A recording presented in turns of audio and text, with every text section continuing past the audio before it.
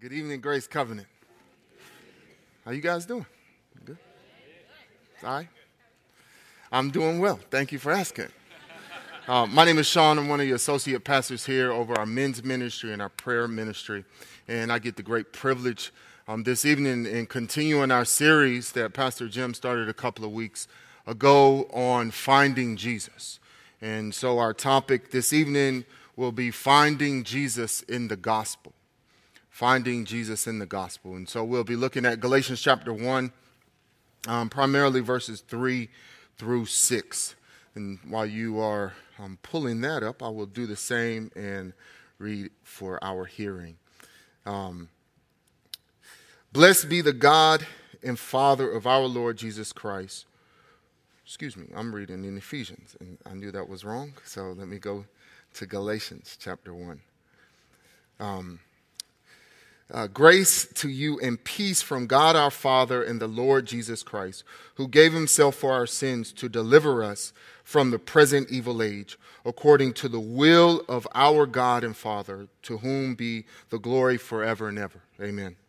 I'm astonished that you are so quickly deserting him who called you in the grace of Christ and are turning to a different gospel. Let's pray. Heavenly Father, I'm grateful for the opportunity to be in front of your people, but the reality is we want to hear from you. And so I ask that you will use me as a tool to communicate your message, that you will clearly articulate the gospel in such a way that we begin to find Jesus on a consistent basis and thus live in such a way that glorifies you and draws others to you, that people will see, that we will be able to see that others are encountering Christ or experiencing Christ encountering Christ within our communities here at Grace Covenant Church. In the name of Jesus, amen. So I think about the title, Finding Jesus in the Gospel. And as I was preparing, I talked to my wife about that, and I said, hey, what do you think about that title? What does that mean to you? And she says, well, isn't Jesus like all about the gospel? Like, isn't that what the central message of the gospel is? I say, absolutely. You know, Jesus, he lived the life that we should have lived and died the death that we should have died. And he rose from the dead on the third day, proving that he was the Son of God. And that's kind of the core, kind of in a nutshell, the message of the gospel. So then if the gospel is so clear, how is it that we need to find Jesus within it? And as I was preparing and as I began to pray and ask God where to begin to look so that I could share with you a message, he took me to Galatians. And one of the things that you have to understand about Galatians, as Paul, the apostle, he's writing this letter, you get very quickly his tone and the seriousness in which he is writing to the people of Galatia. He says in verse 1, Paul, an apostle, not from men nor through man, but through Jesus Christ and God the Father. He quickly establishes who he is and the authority by which he is writing to them because of the seriousness of the issue. The reality of what had happened was there had been other people who had come in, who had become a part of the church, who had been adding to the gospel. Which in verse 6, he says, I am astonished that you are so quickly deserting him who called you in the grace of Christ and are turning to a different gospel. In fact, in verse 7, he says, not that there is another one, but there are some who trouble you and want to distort the gospel of Christ. What was that distortion? That distortion was that somehow Christ plus your ability to follow the Mosaic law, getting circumcised, following the feast, is what was necessary to stand righteous before God, to stand in right standing. Say, oh, okay, now I begin to understand God. For most of us, we think the gospel is just about getting saved. It's kind of, as some theologians or pastors that I like, they say that it's just the ABCs of Christianity.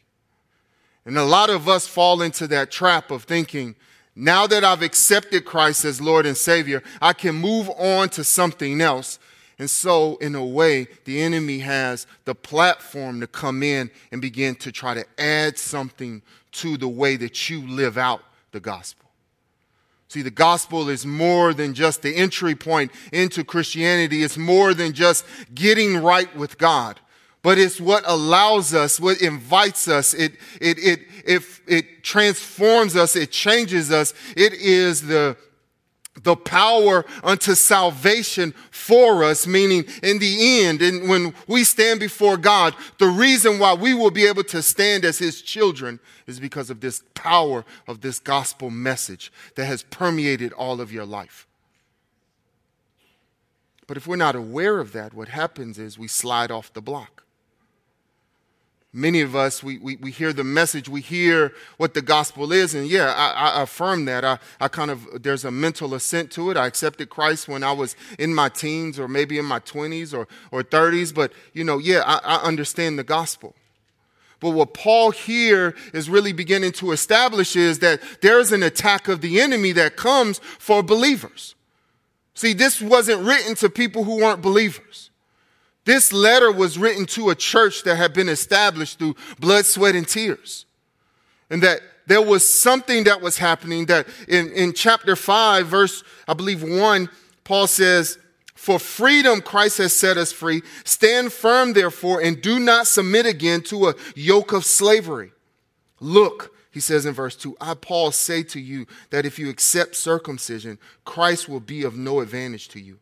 I testify again to every man who accepts circumcision that he is obligated to keep the whole law." Verse 4, "You are severed from Christ, you who would be justified by the law.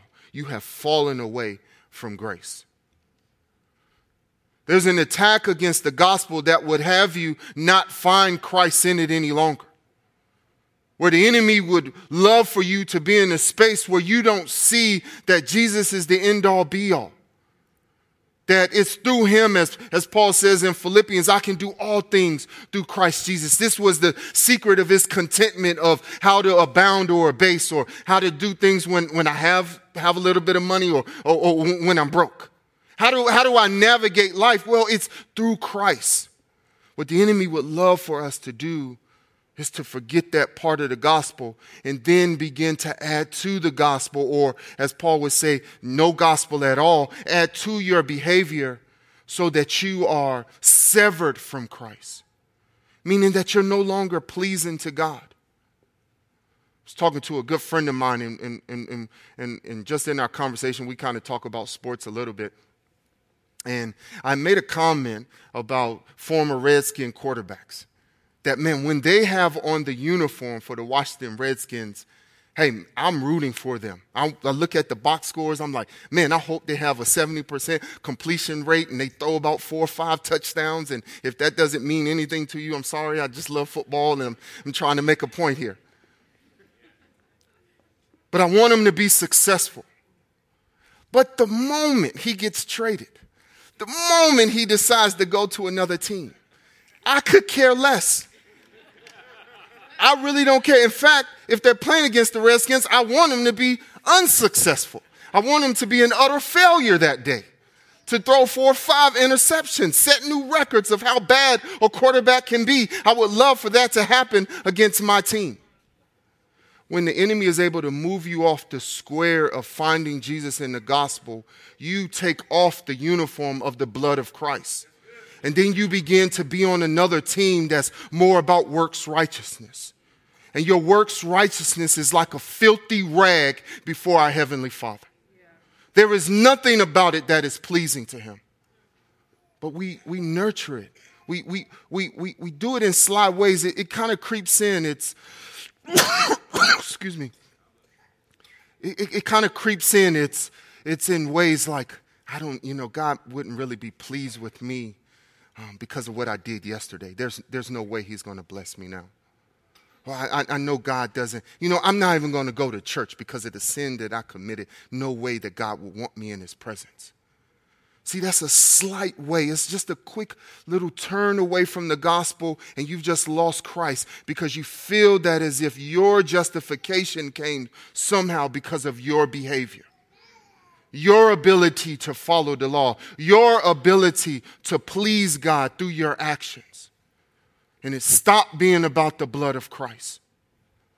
And so what Paul pronounces back in chapter 1, verse 3, when he says, grace and peace to you. We despise the grace of God when we think it's our behavior that has caused us to be in right standing with him.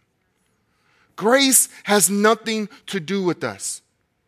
I mean, we sing songs like that, but when you look in the mirror, do you find your self-worth in your ability to go out and get money at your job?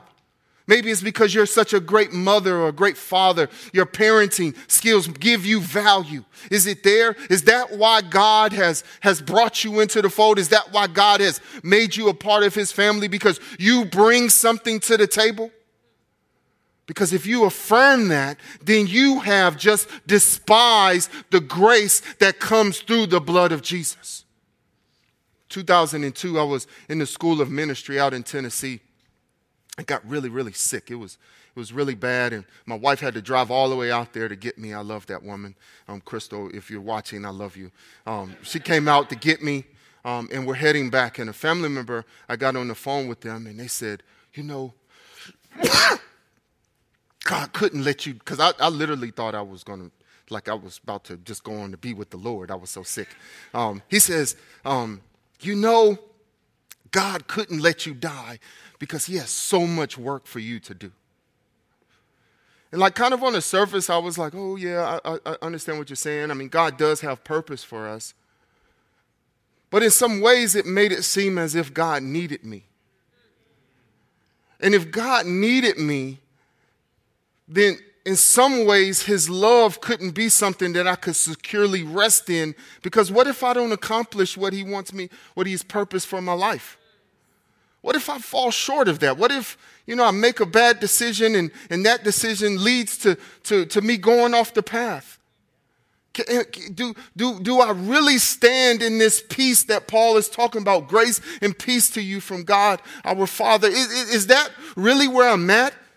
Because me getting sick made it a possibility that I wouldn't see some of the things that I thought God wanted to do through me. I mean, that was a real thought in my brain. And had I been disobedient, did God just save me because he wanted to put me back to work? Or is it because there is a love that Paul talks about in Ephesians that surpasses understanding? Is there a love that he wants us to understand the lengths, the width, the depth, the height of, that should drive the rest of my life? Getting to know this God who, through his own volition, through his own will, concocted a plan that Jesus would come and rescue us sinners from this present evil age. The enemy wants to knock you off that square. And his little statements, his little things, his ways that we affirm that, if I don't have the right emotional state, then God can't be pleased with me. And so I got to conjure that up to make God pleased with me. But when you can rest in this idea that God loves you because you wear the uniform of the blood of Jesus that has cleansed you and made you righteous, that has made you whiter than snow, that you can approach him boldly when you need mercy, meaning when there are times when I need to repent because of the sins that I've committed. I can go to a loving Father and know that he is just and willing to forgive and cleanse me of that unrighteousness. Because of the blood of Jesus, not because of me, not because of my work, not because I'm a member here at Grace Covenant Church. Though I love this house, it is not because of that. It is solely because of what Christ has done. We lose sight of that, and then we begin to not worship and praise him what he is due. We don't understand that he is in full control of everything. And when we look at the life of Christ, that God set things in order. Excuse me. God set things in such an order. Thank you. That if you look at Acts chapter 4, I was kind of perplexed at the time that as they were praying to God, Peter and one of his compadres had come from being physically accosted by, like my word selection, trying to use my vocabulary, man. But as they were coming back from having the beat down put on them, maybe that's a better way of saying it. As they were coming back and they got back with the group, And they begin to pray to God, and as a prayer I love, and they say, God, stretch forth your hand to bring about healing and move with signs, wonders. They say, God, that this was your plan, that you would raise these people up to crucify Jesus. God is in full control of everything. When we lose Jesus in the gospel, then we think there are random activities taking place in our lives that we can't trust God to bring us through. When we understand that it was God who initiated the plan, it was God who accepted the sacrifice that was made, and it was all done according to his will, as he says in verse 5, we give him all the glory and all the praise. And then we too, like Paul in Philippians, can say, I can do all things through Christ Jesus who strengthens me. I can navigate the season that I'm in my life, because when I look at Jesus, I know that God had it all under control. There was never a moment that God didn't order the steps of our Lord and Savior.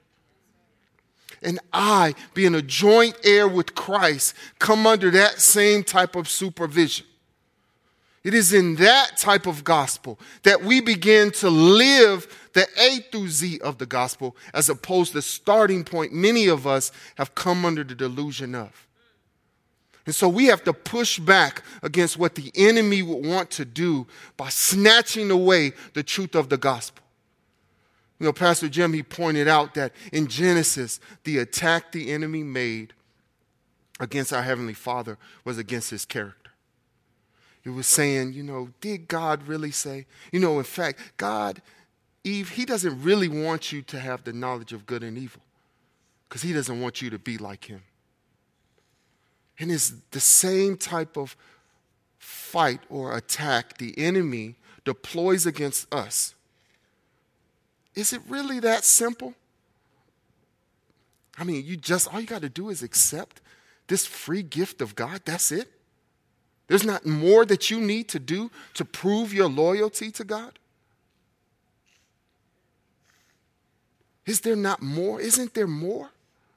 And that's what these Judaizers, that's what these people who wanted the Christians to lose their freedom in Christ and come underneath their version of a gospel, which was no gospel at all.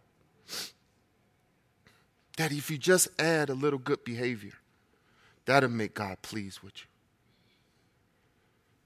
When we respond to the gospel, our behavior changes because we recognize the love.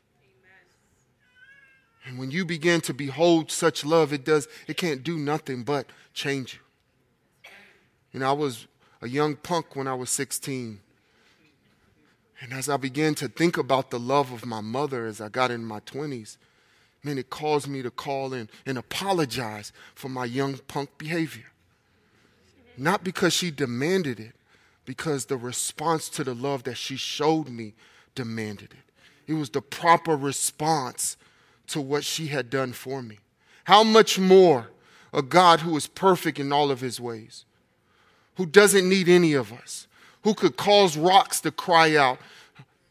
How much more do we lay down our lives in obedience to him? Jesus equated our love for him with our obedience to him.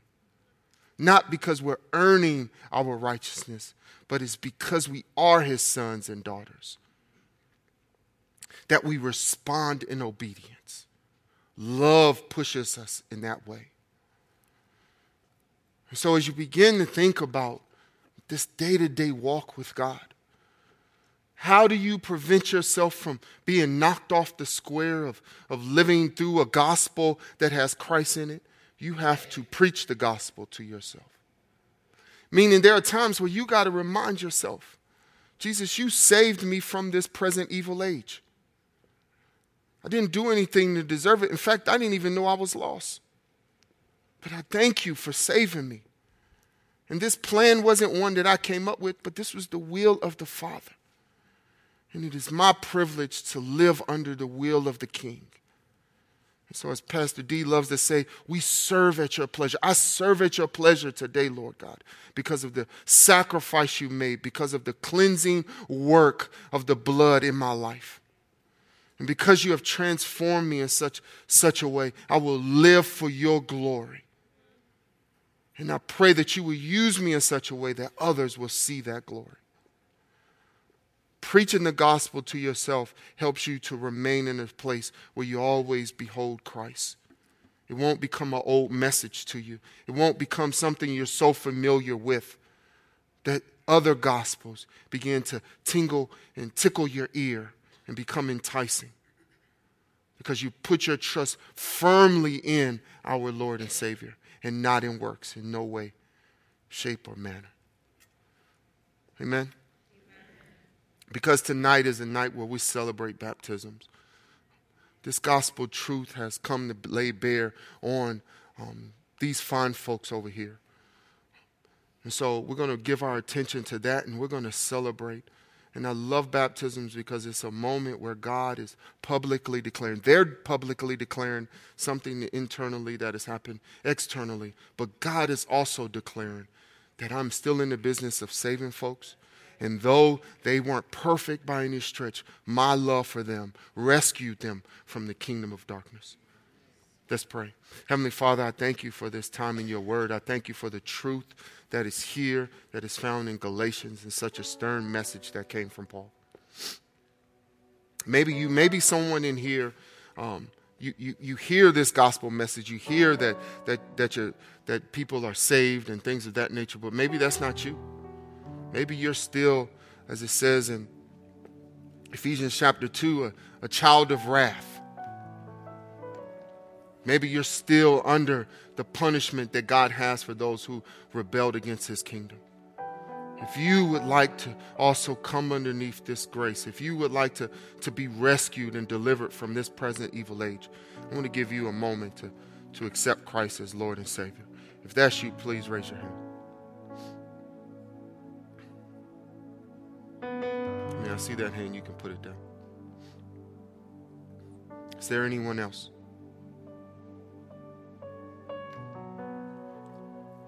For those who raise their hand, please repeat after me.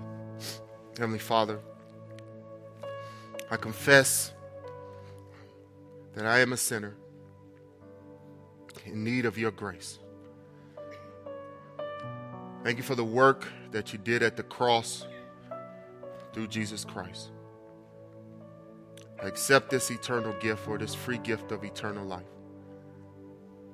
And that's for the rest of my days, Lord, that you will help me to become a follower, that I may walk in the light and no longer in the darkness. In the name of Jesus, amen.